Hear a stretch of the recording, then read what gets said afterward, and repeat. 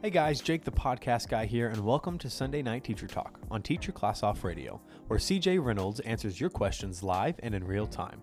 You can participate in the show every Sunday at 1 p.m. Eastern Time on the Real Rapper Reynolds YouTube channel. If you missed the live show, don't worry. Each episode is uploaded the following Monday to Spotify, Apple Podcasts, and wherever you get your podcasts.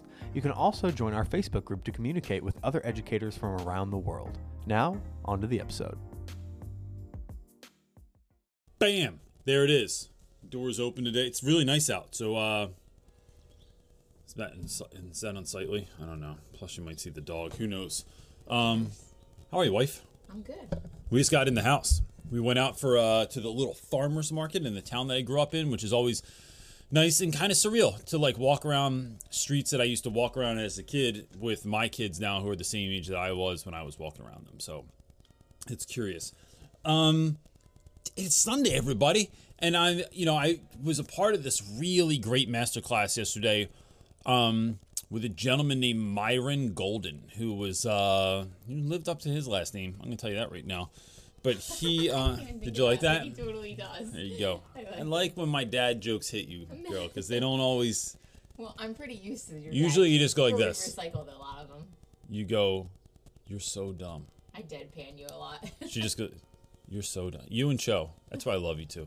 It's not the only reason. I mean, but one of the things he said yesterday was he has this principle called the easy hard principle. This is Myron Golden at easy hard principle. He said, what's easy on the front end is hard on the back end. What's hard on the front end is often easy on the back end.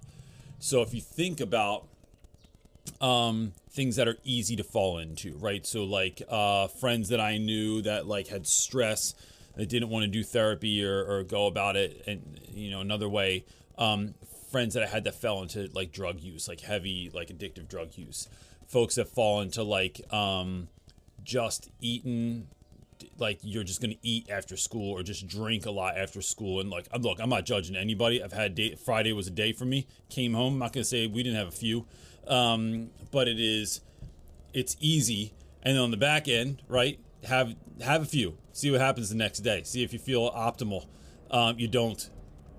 But if you look at things that are hard on the front end, like whether it's going to therapy or working out or eating right, or think about your classroom, right? Like putting in the work in the beginning of the year to make sure that classroom management is a thing, that make sure that planning is a thing, that make sure that you're building, not necessarily balance, but rhythms into your life, doing that work, setting up a budget.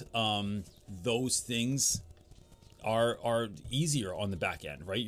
So a lot of times what I think of, and I got this from Ryan Serhant, which I'm saying it like that because he's the $1 million listing, or I don't know, one of those realty shows. I found him through YouTube, but he says when he does things like when he's working out and he doesn't want to, when he's eating right and he doesn't want to, when he's saving money and he doesn't want to, he said, I'm doing this for my future self. I want my future self to thank me.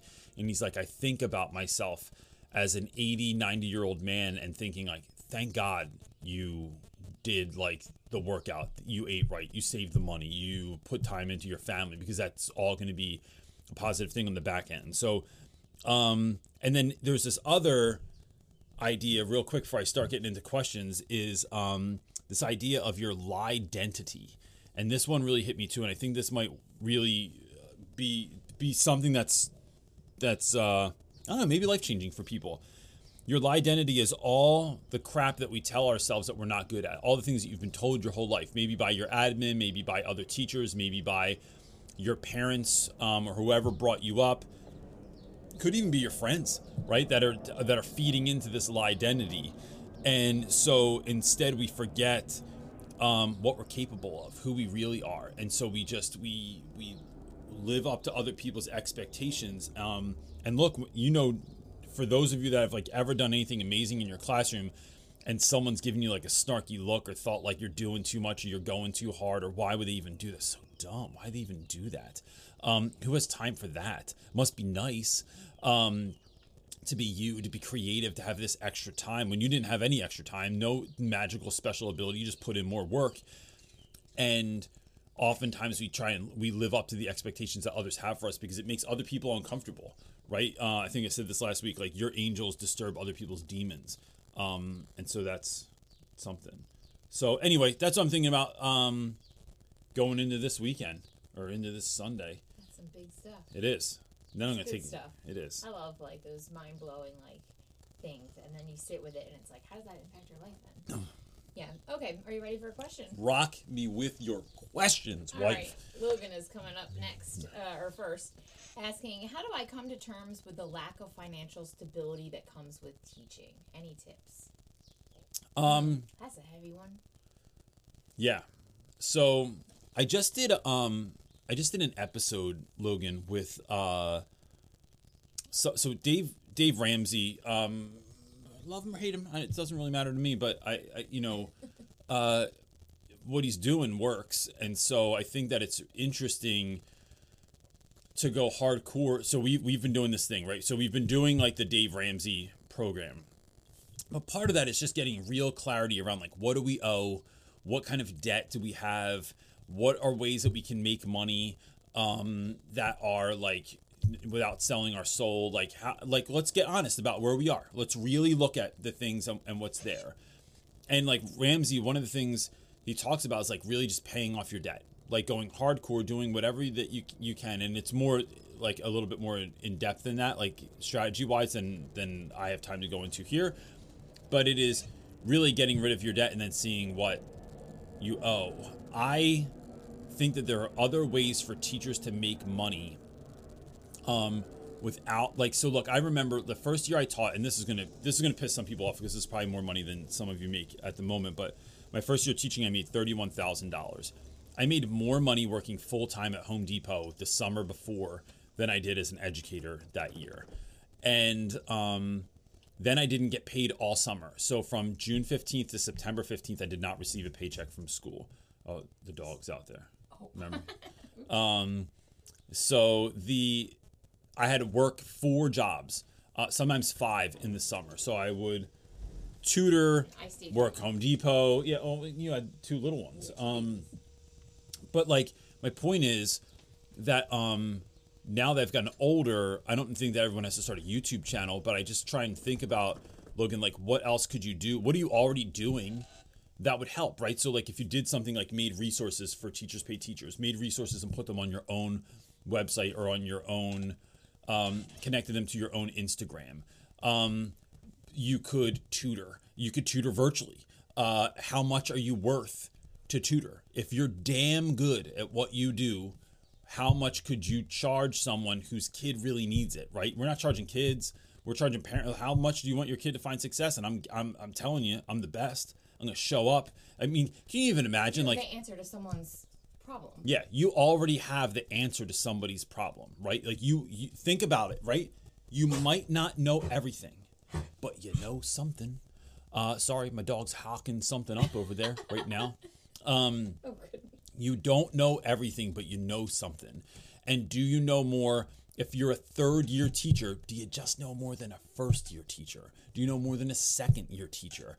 I just think that that's worth thinking about because it's really hard to just live off a teacher's salary oftentimes, especially if you're married, especially if you have kids, especially if your kids have like, my wife like can't work right now, right? Like she has to stay home with our kids. We're homeschooling both kids. They both have like needs that need us, the one of us to be home. So it was about like, well, how do I make this happen? But I'll tell you this, Logan, it goes back to this idea that I talked about before with your reticular activating system, which is a part of your brain that notices patterns. So when we bought a RAV4, I don't know, 10 years ago now, something like that, never saw a RAV4 in my life. Didn't even know that car. If someone asked me what a RAV4 was and had a gun to my head, I wouldn't make it. So that was a gruesome way to put it, but as if that would ever happen. I don't know. Toyota people might be crazy, but it is. I had no idea. And then as soon as she got it, I was like, yo, like, did everybody buy the same car the other day? Like, were these on sale or something? Like, they were everywhere. You start looking for opportunity. You start expecting opportunity and start thinking, what do I know? How can I make money? And what's the next step?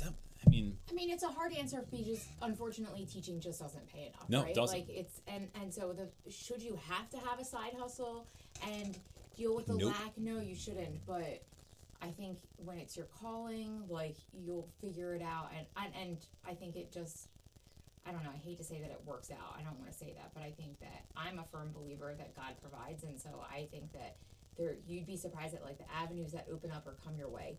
I also want to say there's so many teachers that come into our group and they have to ask questions before they come in, but some of what they always mention is that they're coming in as second careers. They have a skill set. They have something that they don't necessarily want to do as their everyday. But I just see so many people that are former graphic designers or just tons of things that are coming into teaching. And I just think, can you utilize those skills as a side hustle and even think smaller? There are so many people now that we're in the world of like creating a business or entrepreneurship or growing a business. There are things that we need that to hire for that I can see that like, no, teachers have skills that fit those needs. So don't just look for big giant companies. Yeah. Are there small businesses that you can take your teacher skill? Teachers are amazing and their skills translate into so many ways in the job market. So I think there's many opportunities. Is it fair that teachers should have to do that? No, but that's like a bigger problem to solve. But that's the calling is the calling Right. kind of a thing. So, oh my gosh, all that and I didn't. Okay, so our next question comes from Summer. She's asking, we are having a meeting at the end of the month and culture is something that we are talking about. It's horrible, but I can't think of actionable suggestions on how to fix it because I'm overwhelmed. Help. yeah. So, I mean, Summer, culture is everything. Really. I mean, look, I'll say this. I heard this recently from a mentor. Nothing's everything, right? So like, let's just put that, like, there's not going to be a one thing. There's no silver bullet that gets us through this, through any of this stuff. But nothing's everything, right? Water's important, but it's not everything. Oxygen's important, it's not everything. Money's important, but it's not everything, right? Culture's important, but it's not everything, but it is important, right? So how do we create a culture that attracts people, that makes people want to be somewhere? It starts with leadership. It has to. It lives and dies with leadership. I've been a part of organizations, of churches, of schools where we've tried to grassroots that thing. At the end of the day, if someone shuts you down and you're not allowed to do it because they said so, because some higher up said so, then you're beat. You can't do anything about it. So it really starts with leadership. Now, how do we change leadership? I think teachers have gotten far too good at, if this, maybe this didn't ever not exist, but I think human beings do this in general. We get really good at someone, how can I put this nicely? We'll go with garbage instead of talking about excrement. But like, someone puts garbage on your plate and you complain about it, but then we eat it.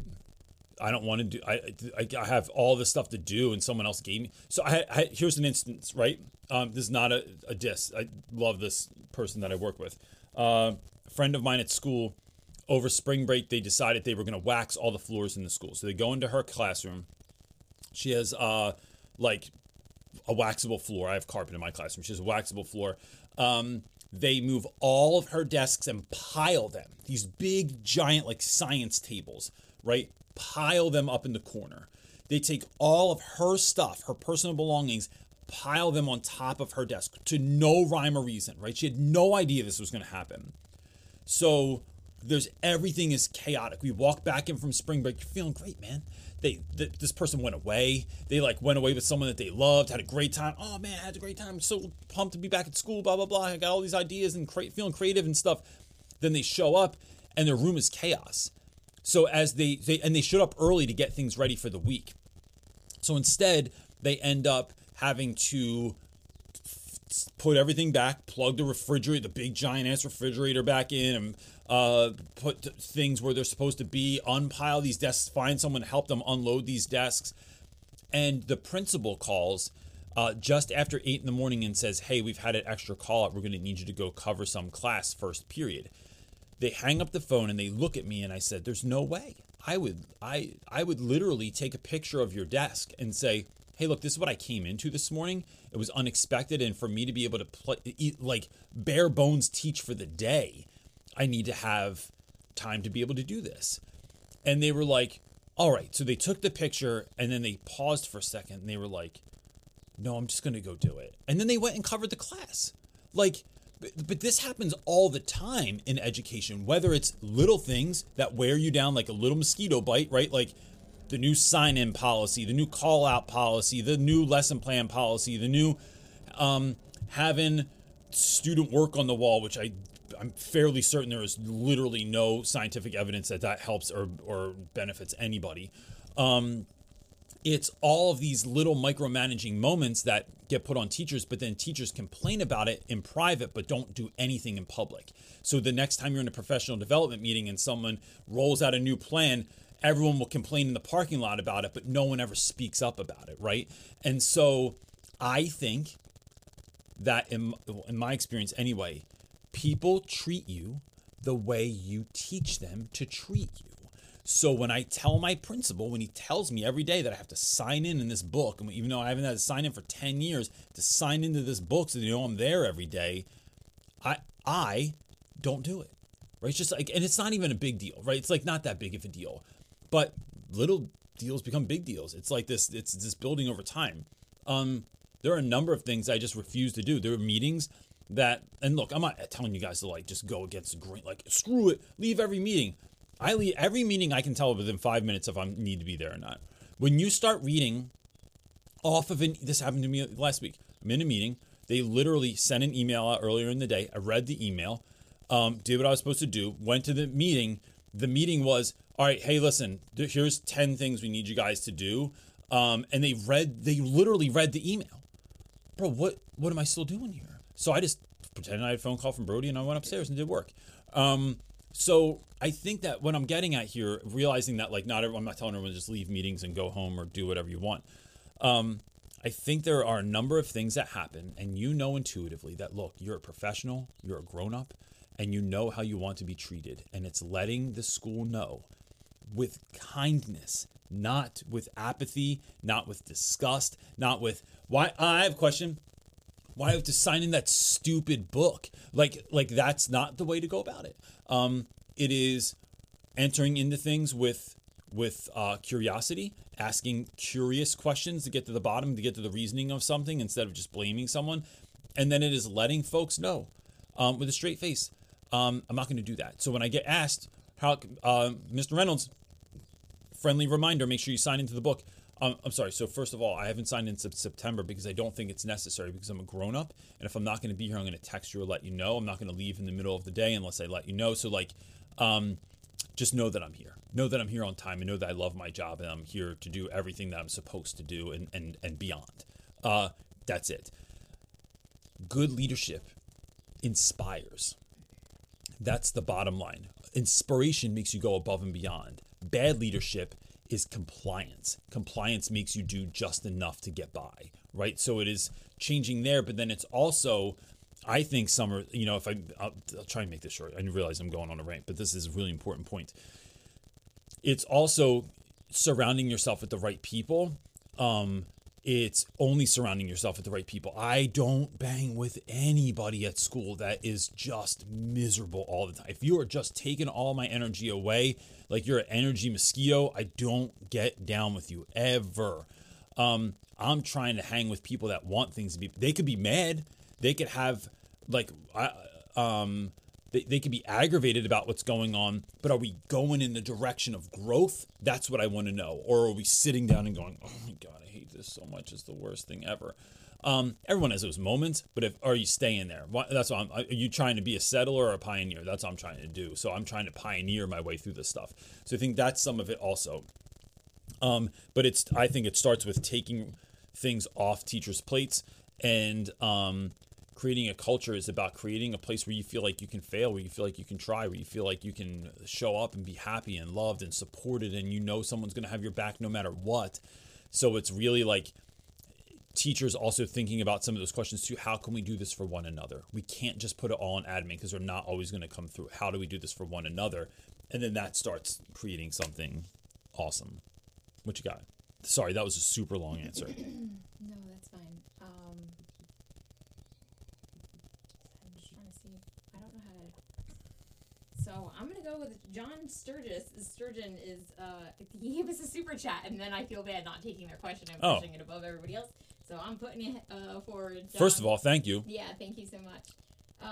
He's asking. I can't get it on the screen without moving all my comments. I can't see. Let me see real quick while you're doing that. I can't always see who does a super chat. The chat goes by so fast, and I'm trying to focus. But super chat is like when people like donate money. For those of you that don't know, but it is. You don't need to do, but we do appreciate it. Yeah, I appreciate it. But it's a thing where like afterwards you'll be like, oh, this person gave money this week, and I'm like, oh snap, I didn't know that. Yeah. Thank you. Anyway, John is asking, I'm applying for an ESL job in South Korea where no student will speak English fluently. Any tips for being an engaging teacher and building connections? So first of all, John, I would say, I know there are people in our Facebook group. I know we've had people from South Korea on, and I know there are other folks that teach in other countries in similar conditions where like you are not from the country, you're not a native speaker, you're not maybe native to that country, and so there's a lot of culture and customs and things that you need to learn to navigate. I would put that into the Facebook group. Just go right to Real Rap with Reynolds Teacher Talk. Can you take that question off the thing, dude? So it's, if you go right to the Facebook group, you can find all that stuff on there. So I think that it's, look,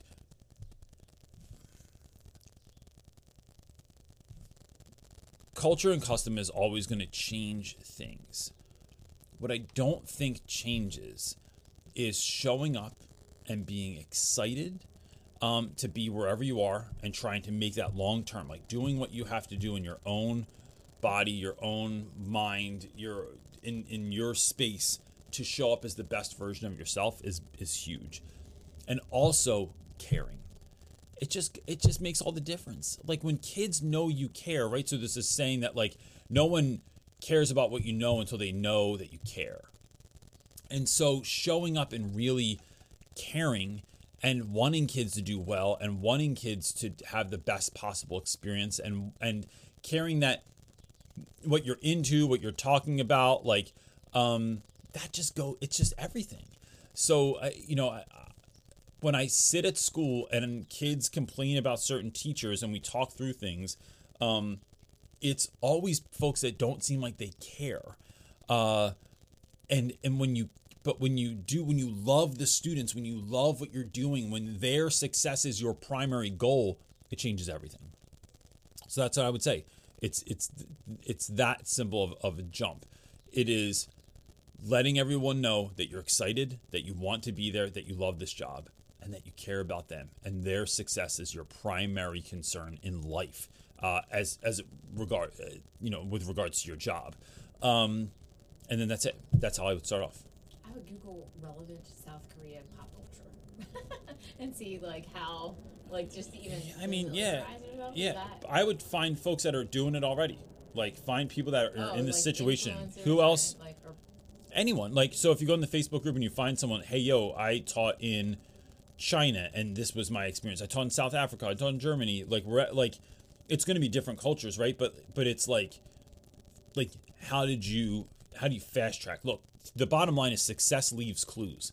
So find someone that was successful in what you're doing already, and then that's what this whole thing is, right? This Sundays are success leaves clues. So like those of us that have found success around certain things in the education space, why sit there and learn it all yourself, right? It's like if I need a light bulb in my house, I'm not going to go friggin' build one.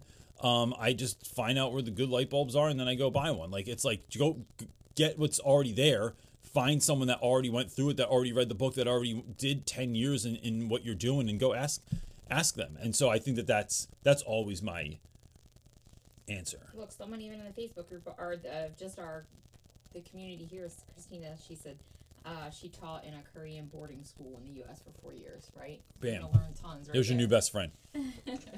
All right, so our next question comes from Steph Shook. This is a good one. Okay. She's asking, how do you start to be social again? I need physical friends in my life, but I recently had a panic attack at a friend's baby shower. I hate that I've become this person. Plus, adulting is just hard. This is a great question. It's a great question because I think, like, Steph, you're not alone. This is, like, why we started, like, date night. This is why we started, during the week. CJ goes to go see a friend, like, on his own separately. I go see a friend separately. It's like we all realize the importance of, like, friends. I just think this time is so unique. I'm going to say it like this, Steph. All right, so a couple things. One, I was rereading, I don't know why I have to say his whole name, Stephen R. Covey's 7 Habits of Highly Effective People this last week. And one of the things that I forgot all about was this idea of, if you've never seen this is the real super fast version of it. There are 2 containers, like big, like almost like a flower pot, right? But it's clear.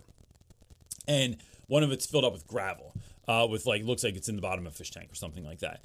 Then he gives you like these handful of rocks that have things written on them. So it's like family, it's work, it's fun, it's vacation, it's what he refers to as sharpening the sword, like, or sharpening the saw. So like, how are you getting better and better over time? And so he asks this volunteer, this woman comes up and she has to put these big rocks in there, but the thing's like basically filled already. So you can only get a few of them in there. So then they go through this whole experiment, and all the little gravel is supposed to be like all the 90 gazillion decisions that you have to make in a day, right? The average person makes 30,000 decisions in a day. I think I read that teachers make about 64,000 decisions in a day.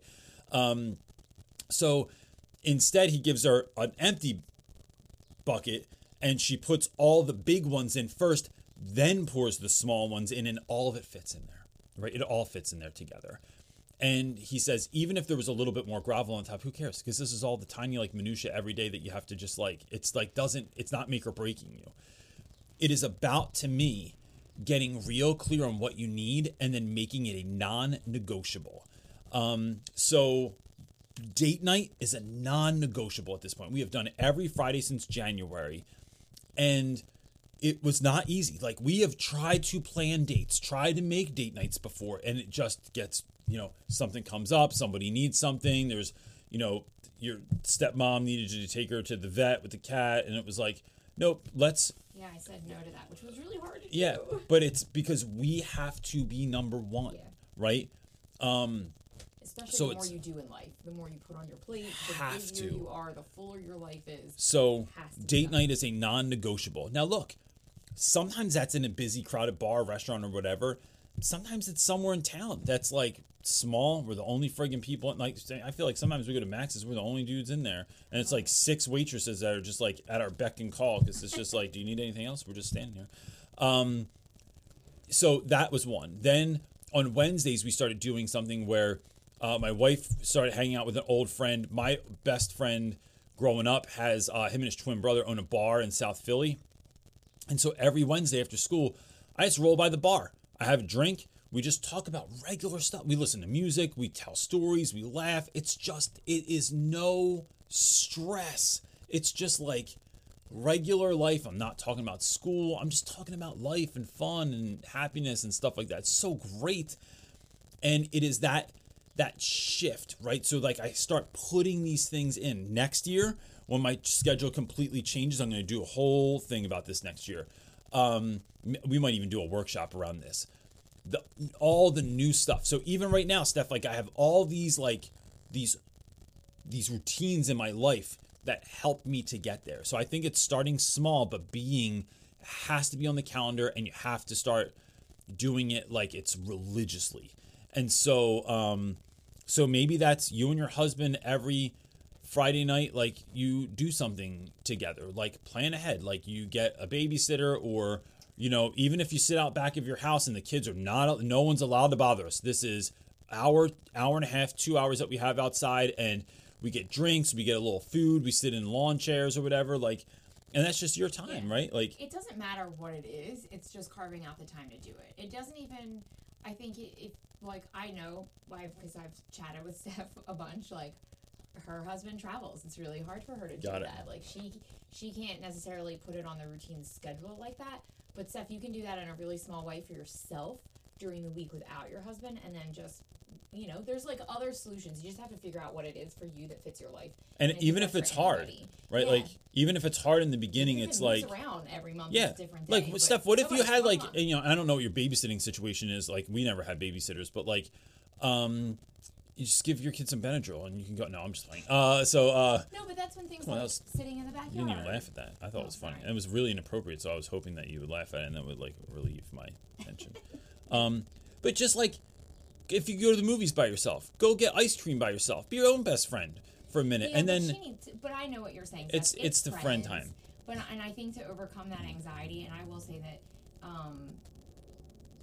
We have a lot of that going on in our house as well here, what you're describing. And so I would say my advice when that comes up in our home is you just still have to do it, right? The only way to get over it is exposure therapy. So it's like literally just making yourself go do the outing, but make it really small, make it really tiny, make it a step that you can handle, like in any way. And I feel you because I deal with like tons of social. We went to something and I like had a panic attack like in the corner by myself, like, you know, with CJ noticing and trying to like help, but like, yeah, it's hard when we go from isolating for so long to now being out and about. It's just been hard. I think it gets easier, and the more you do it, you just you know what else gets easier? I keep doing this thing; it drives her crazy. But I DM people during the week that I've just wanted to hang out with. Some of these people I've never really hung out with in my life, and I go, "Hey, we're going out for drinks and apps on Friday. Do you want to come with us?" And she's like, "You asked them? Like, babe, we barely know." Yeah, I know. I don't care. I just like, I want to hang out with them. They seem like great people and they have great energy, and that's who I want to be with. I just like, that's one of the great things that like, that's like a superpower that I have, is that I don't care. And with a lot of things, there are some things I care enormously about, but like, it is, no, look, I think Ian and Lauren would be great to hang out with. Let's call them. I think, you know, friends that we hung out with this Friday, we haven't seen them in 10 years, man. And it was like so fun and so great. And we were like, oh no, now we have friends. Like, yeah, this like, you're like, now we're going to hang out with you going forward. So find someone that you like, make a very small date. Hey, want to grab coffee with me? Here's what I go, I'm trying this experiment. I'm trying to hang out with good people once a week. Would you be interested in getting coffee with me? And then there it is. And coffee is like, there's the commitment level so low because it's not like going out for a meal with one another or anything. So yeah. All right. Okay, our next question. Short question, long answer. I know, right? Goodness gracious. That's my new theme song. Speed it up. Our next question comes from Linda, saying, "Hi CJ and everyone. I can tell my students are high during class, but I have never caught them smoking. How would you approach this with parents? Admin and other teachers are aware. I'm worried." I would go to your school social worker or counselor and tell the administration that you suspect that something's going on with students. This is a whole thing in our school where kids are coming in like completely stoned out of their mind. And then I use this screensaver on the back of my counter on the board, which looks like jellyfish floating around gently.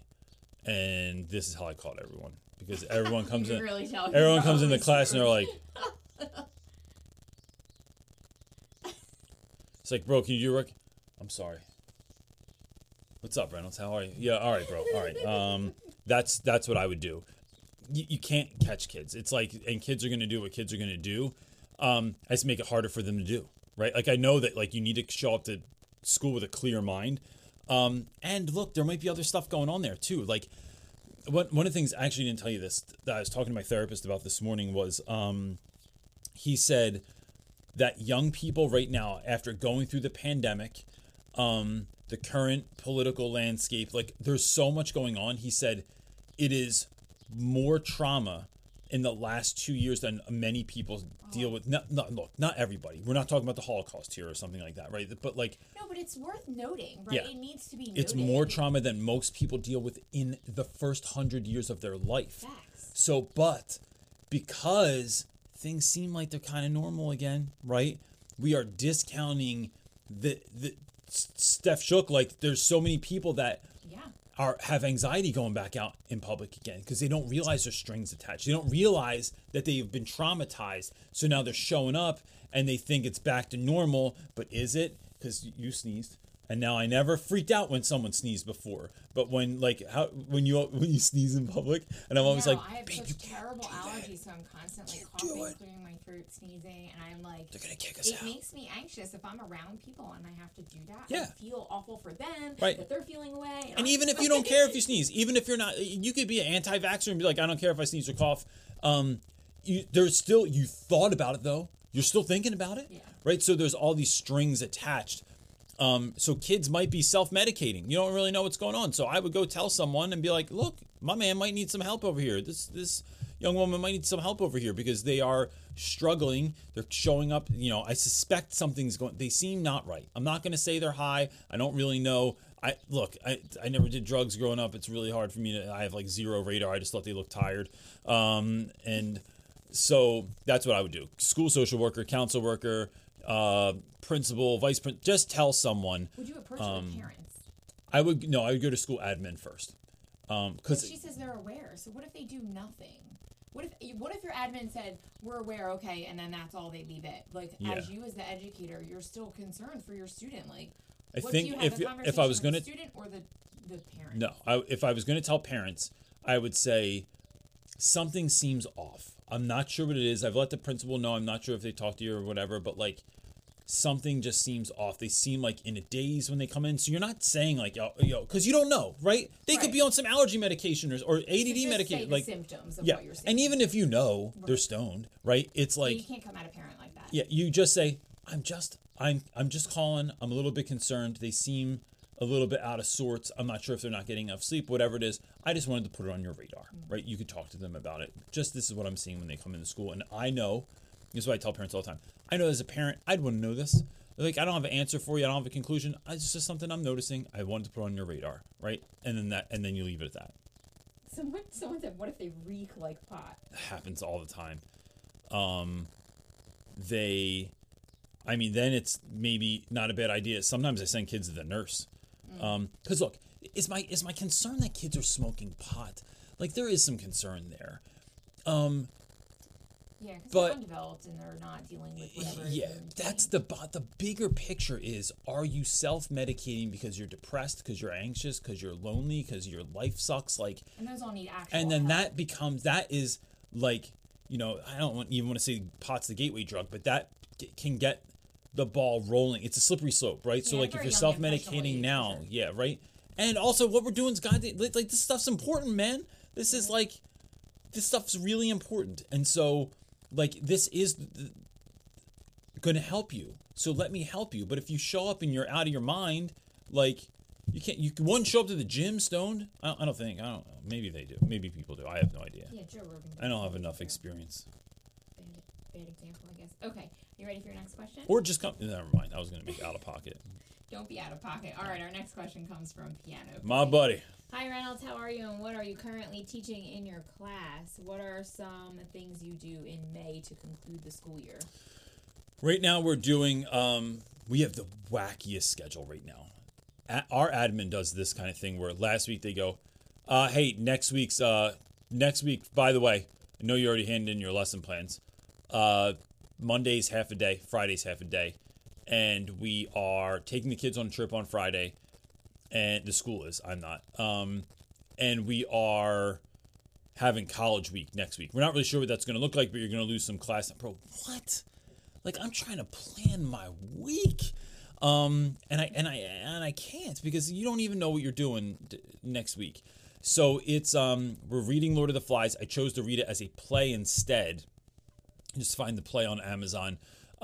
And then that does a couple of things. It allows me to have more than one kid read at a time. It's a heck of a lot shorter than it is when we read it as a book.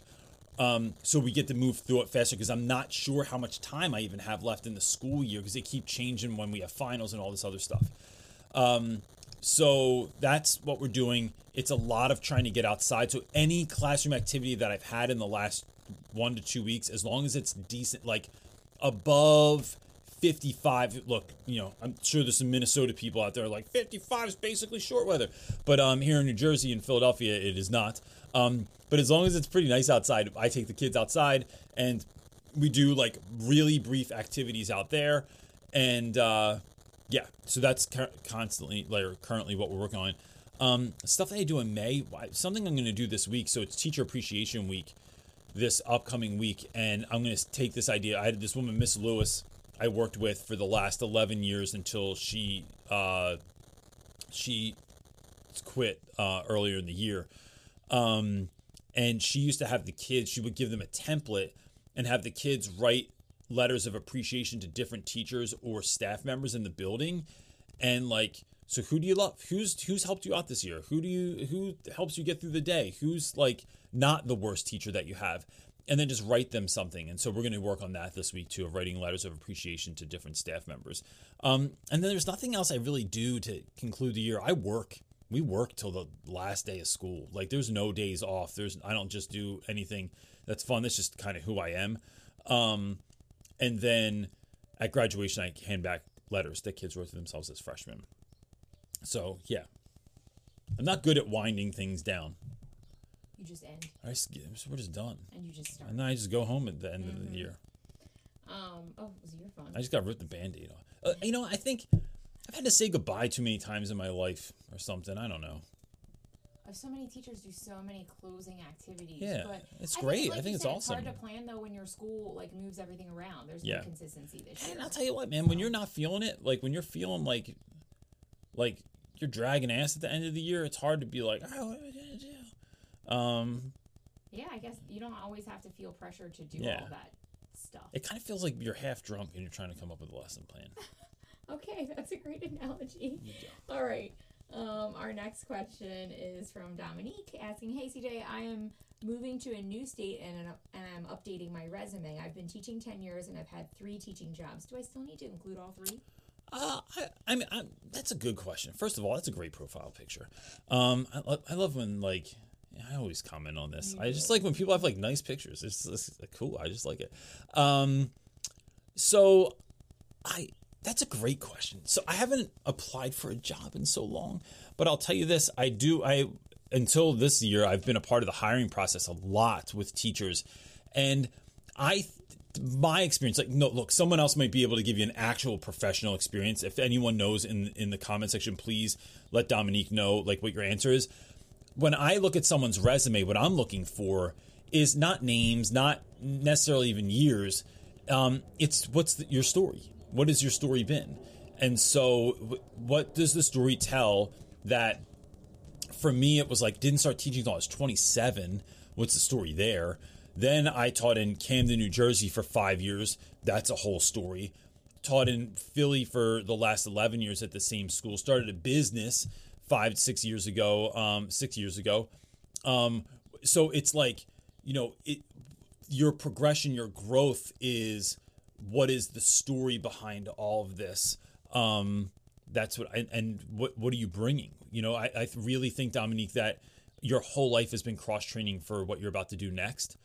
And so that's everything. That's having kids, where you grew up, how you grew up, where you went to school, what your experience was growing up, what your experience was in school, all these other jobs that you've had before. Like, what is that like? So I'll tell you what, I think in many, many ways, working at Home Depot for over a decade that I worked at Home Depot since 2001 until about a little, like maybe 2011, something like that, nights and weekends and summers.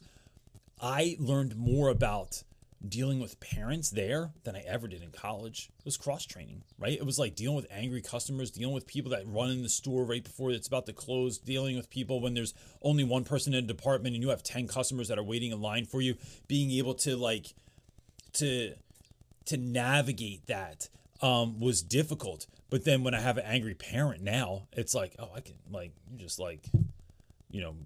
someone I worked with at Home Depot. So it's all that cross-training. So that's my take on it. I'm not really sure what looks the most professional. I feel like the last time I needed to do something with my resume, Edie did it for me anyway. Yeah, my assistant I was like, Edie, here's all the information. Can you dial this in for me? And she was like, she loves that. So she's got all giddy. Ooh, yes. Ooh. So seriously though, if you don't have someone like that, you can just hire people that do that take all your information if that's not your strong suit. Just have Dominique set it to Edie. Okay, Should get all our stoked. next question is coming from Libby. She's asking, what if my teaching philosophies do not align with my placement teachers in student teaching? Should I try to teach the way they would while I'm in their classroom, or embrace my own teaching style? Oh, love this question. So, gosh, hashtag blessed. I was so blessed to get someone that he saw my strengths, he saw my weaknesses, and we were able to really align ourselves, and it was wonderful. So what do you do when you don't do that? Libby, I'm going to say that you might get a job. I'm going to answer that question, but when you get a job somewhere, the school might have certain ideals, values, and procedures that you don't do. Maybe you go full Reynolds and you just don't do them, but that's not a choice for a lot of people. So how do you have to navigate that? I think it's trying to find a commonality, right? It's like you're not a solo artist. You're a part of a band, and so it's doing some of that stuff. Some of it though could be a good learning curve for you too, because there are things that I thought initially that I hated that teachers did. It was like, oh, what are you doing that for? And then like down the line, I'm like, oh, this makes sense, right? So like sitting in rows, right? Like I was never a row. I'm like, no, this is so dumb. It's like you're just trying to be comply to the man, and we're gonna make you into factory workers. Then I found out it's actually really easy when you have people alphabetized, and then you can hand papers back easier and like move up and down the aisles. It's just easier. Now look, do we do aisles all the time? No, we break into circles and small groups constantly. But almost every class starts as rows. Things like I used to think it was so dumb when people to get the attention of their class would count down from like 5, 4, 3, and I would sit in the back like, oh my gosh, this is so dumb. Are they dogs? But it works. I do it all the time now, constantly. Gentlemen, I need you. You're right, but I don't even give them 5. I go, yo, I need you on me in 3, 2. Awesome, thank you very much. And then I roll into it. So I think that there are things we can learn from folks. I wouldn't throw like their ideas out too fast and then trying to figure out how to implement yours. And then it's getting to know that person too. So whoever your teacher is that you've been placed with, getting to know them, getting to know their story, asking questions like, I'm curious why you do it this way.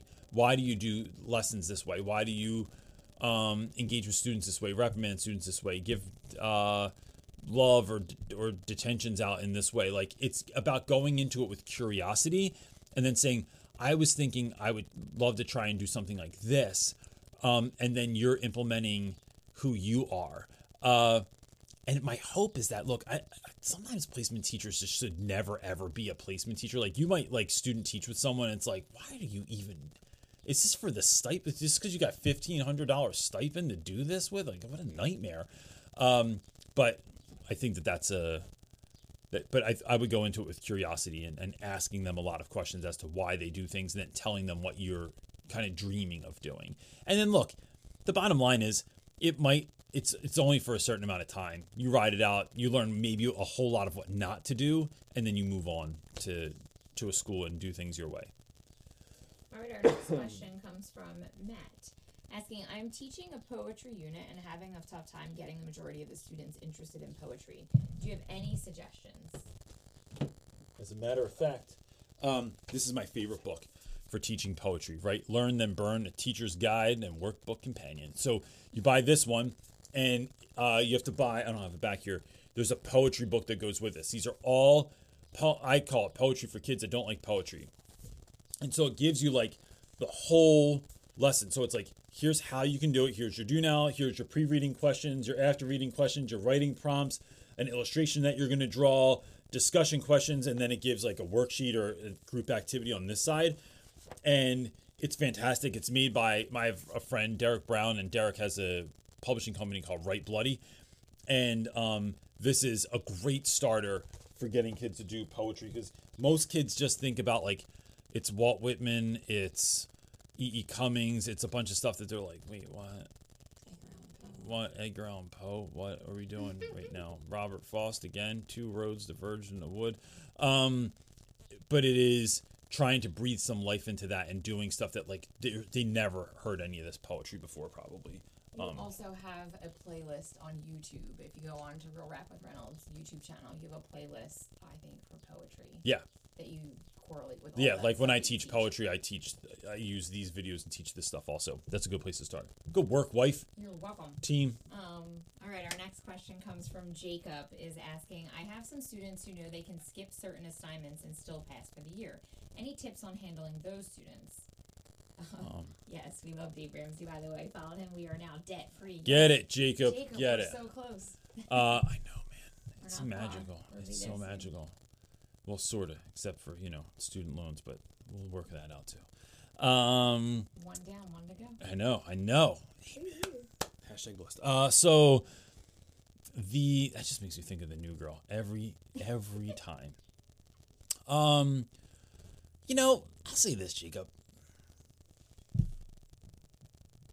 One, there's a part of me that is like, when kids figure out the game, you figured out the game. Like, Score. You figured out the game. You figured out what you have to do to get by. And there's a part of me that is just like, all right, bro, like my dudes figured out that that all their grades all year, you could get a 12. We bump you to a 50. If you're a special education student, you have an IEP, we don't care if we comply with your IEP or not. You get a 60. You passed. Automatic pass. So my guys that are getting 50s, right, they got a 12 all year, they got a 50, they realize that all they need to do is get a 90. If you got a 91 quarter, now you pass with a 60 for the year, and you are good to go. Which means if you got a 90 first quarter, you can literally do nothing for the rest of the year, and you're going to get bumped to a 50, and then you just pass for the year, right? So you figure out the game. I don't know. I think there's something to that. Now, look, we did this. I'm going to put this all on my co-teacher. I have this co-teacher. I should talk more about her. She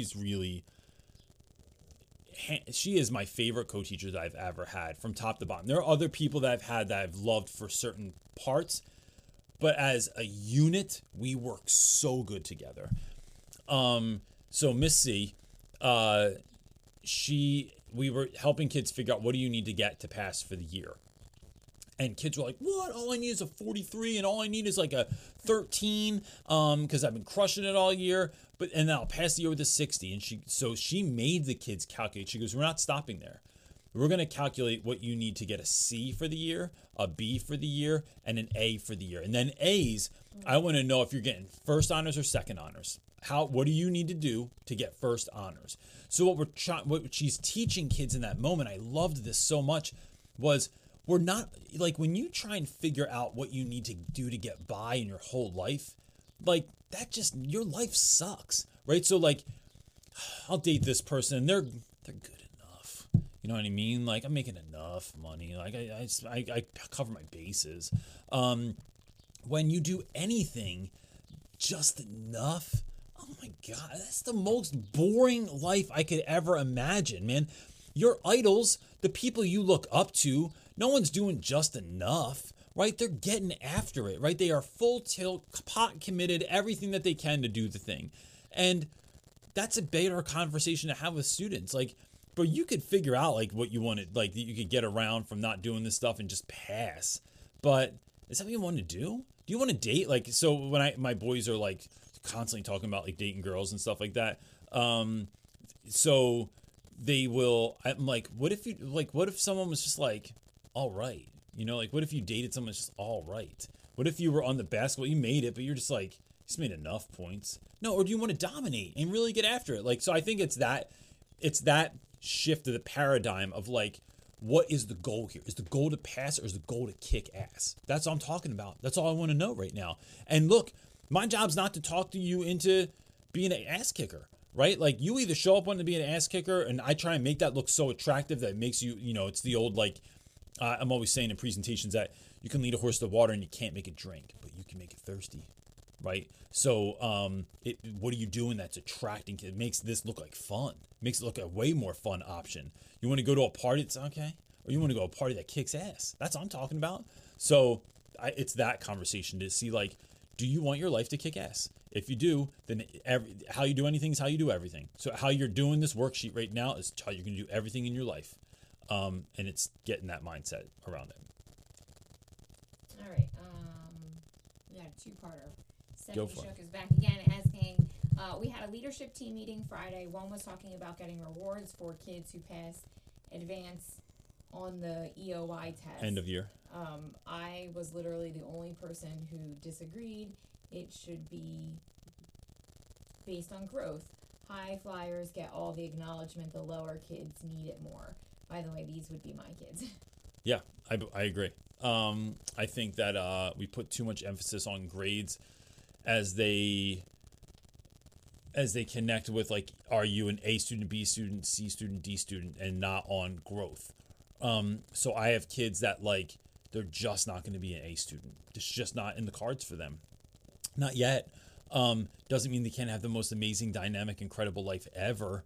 Doesn't mean that they aren't smart. It just means that schools is made for a certain type of student oftentimes. And so, like, what are you doing? How are you being better? How can we measure growth in different ways for students? So, like, I just think that you're 100% right. Like, look, should kids get acknowledged for doing well on the test? Sure, because that's how some kids are. That's how they show that they're good at something. But there need to be other markers, other rewards, a celebration around other students, and that are positive influences in 100 other ways too. I agree. All right. It's only Angel. Oh, it's a dog. Saying, Sorry, dog. Hey Reynolds, popping in to let you know I got hired for high school social studies in the Bronx. Nice. Perfect position. Thank you for the advice. Any tips fitting into the school community your first year? So that's awesome. And I would say it's about look, I don't know, I forget where you're from, but, like, if you're not from the Bronx, right, it's learning the Bronx. It's learning the part of the Bronx that you're teaching in as like a little micro community there, right?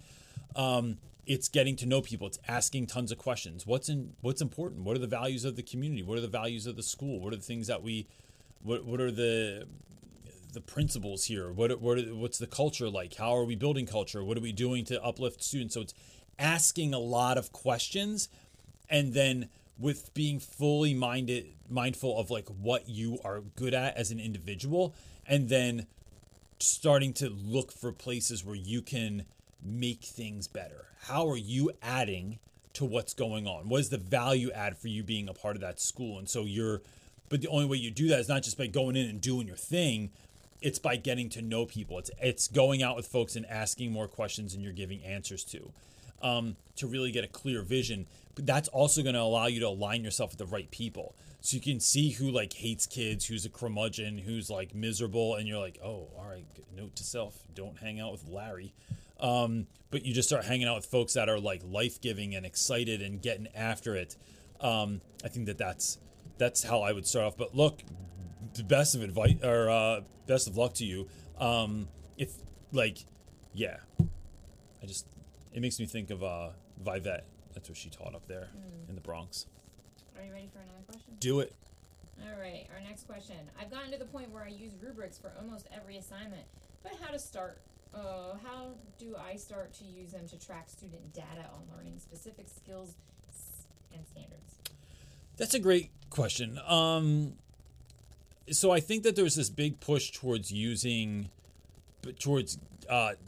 gathering data, but using data is a whole nother game. I've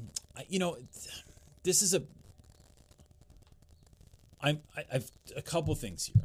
One, I'm curious as to what everyone else is thinking about this. Like, how have folks used, like, you gather data, you're using rubrics. I love using rubrics. I think it simplifies everything. It makes things really clear for the kids and it helps them to grow.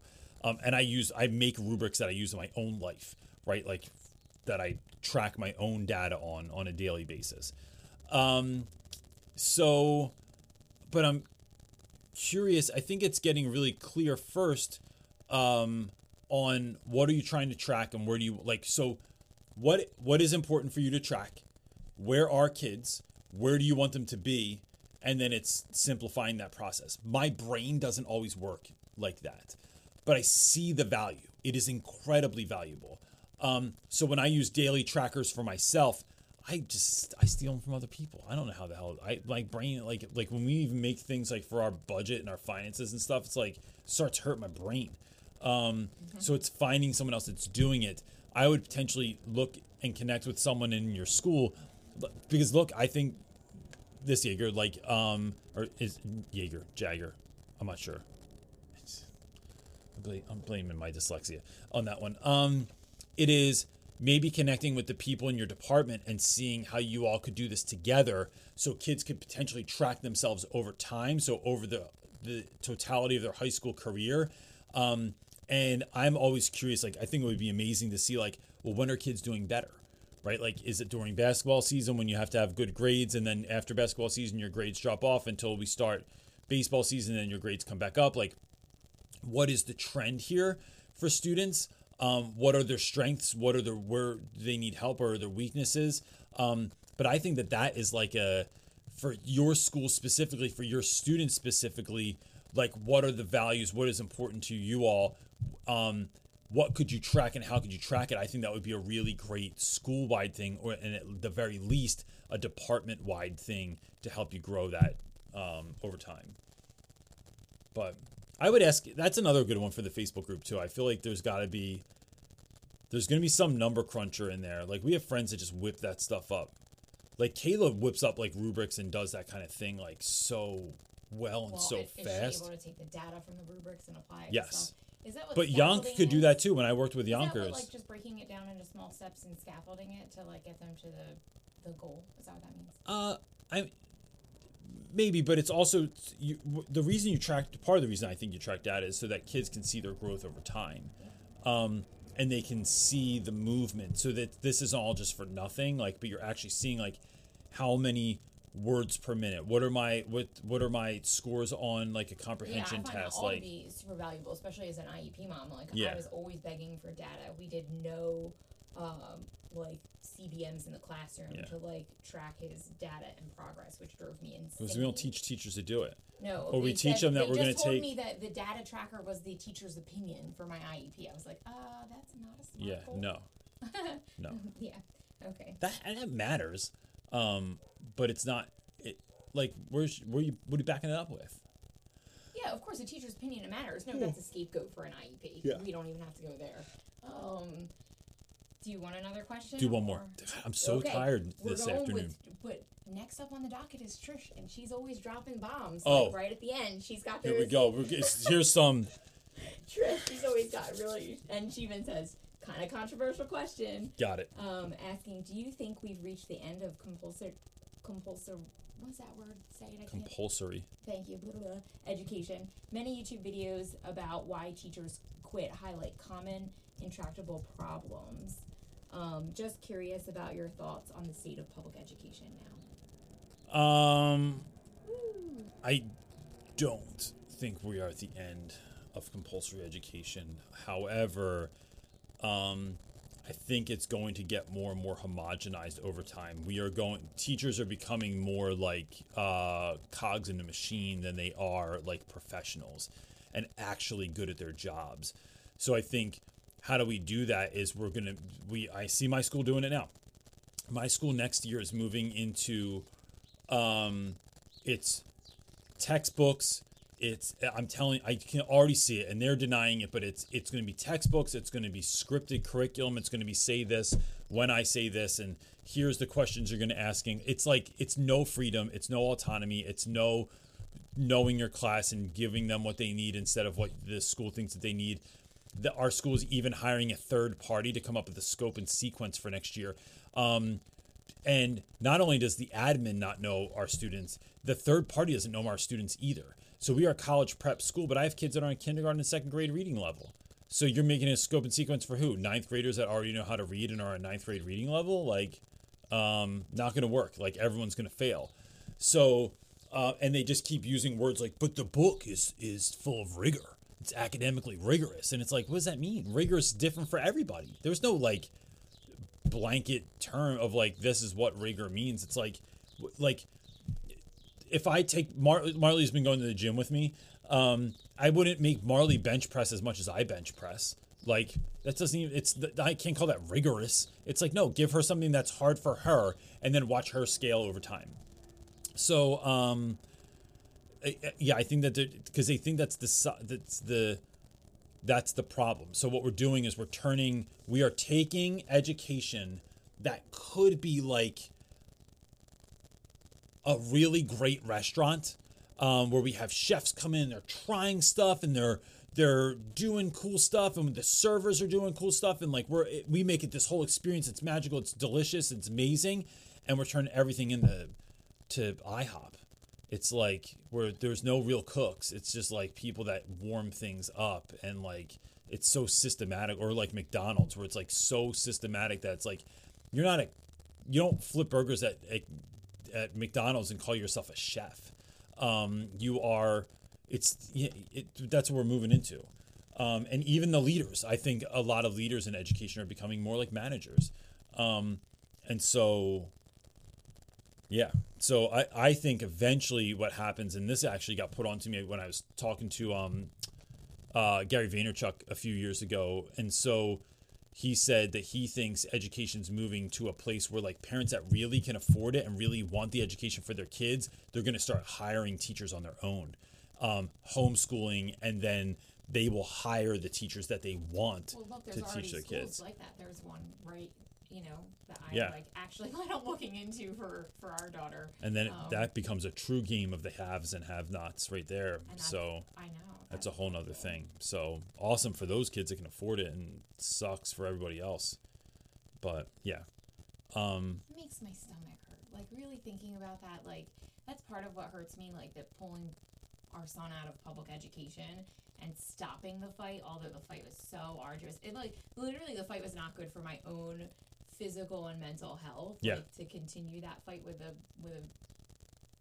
a terrible district, but it hurt my heart to literally pull my kid out and to not be fighting like anymore. It feels like there's lots of kids that are still struggling there. Yeah, that's hard. For sure. Listen, here's the game of the week. Me and Brody have been doing this thing. We did it yesterday. We had a conversation. We went out to, where the hell did we go yesterday? All together? Oh, some kind of like spring festival or something like that. And we were trying to outlove one another. So the challenge was, I'm going to love more people than you are right now. Whose day can I make better?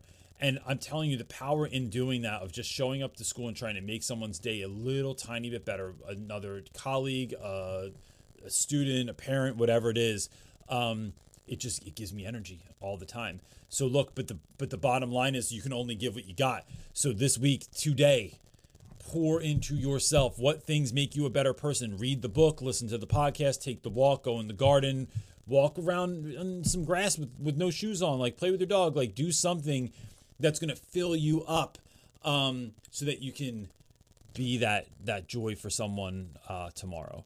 And so, anything else, dude? Cool. Look, real reminder real quick. Look, if you want, this stuff is all on podcasts too. So like if you're driving to school, you can go right to anywhere that podcast happened. And Jake, the podcast guy, our guy that helps us out, puts this stuff up every single week.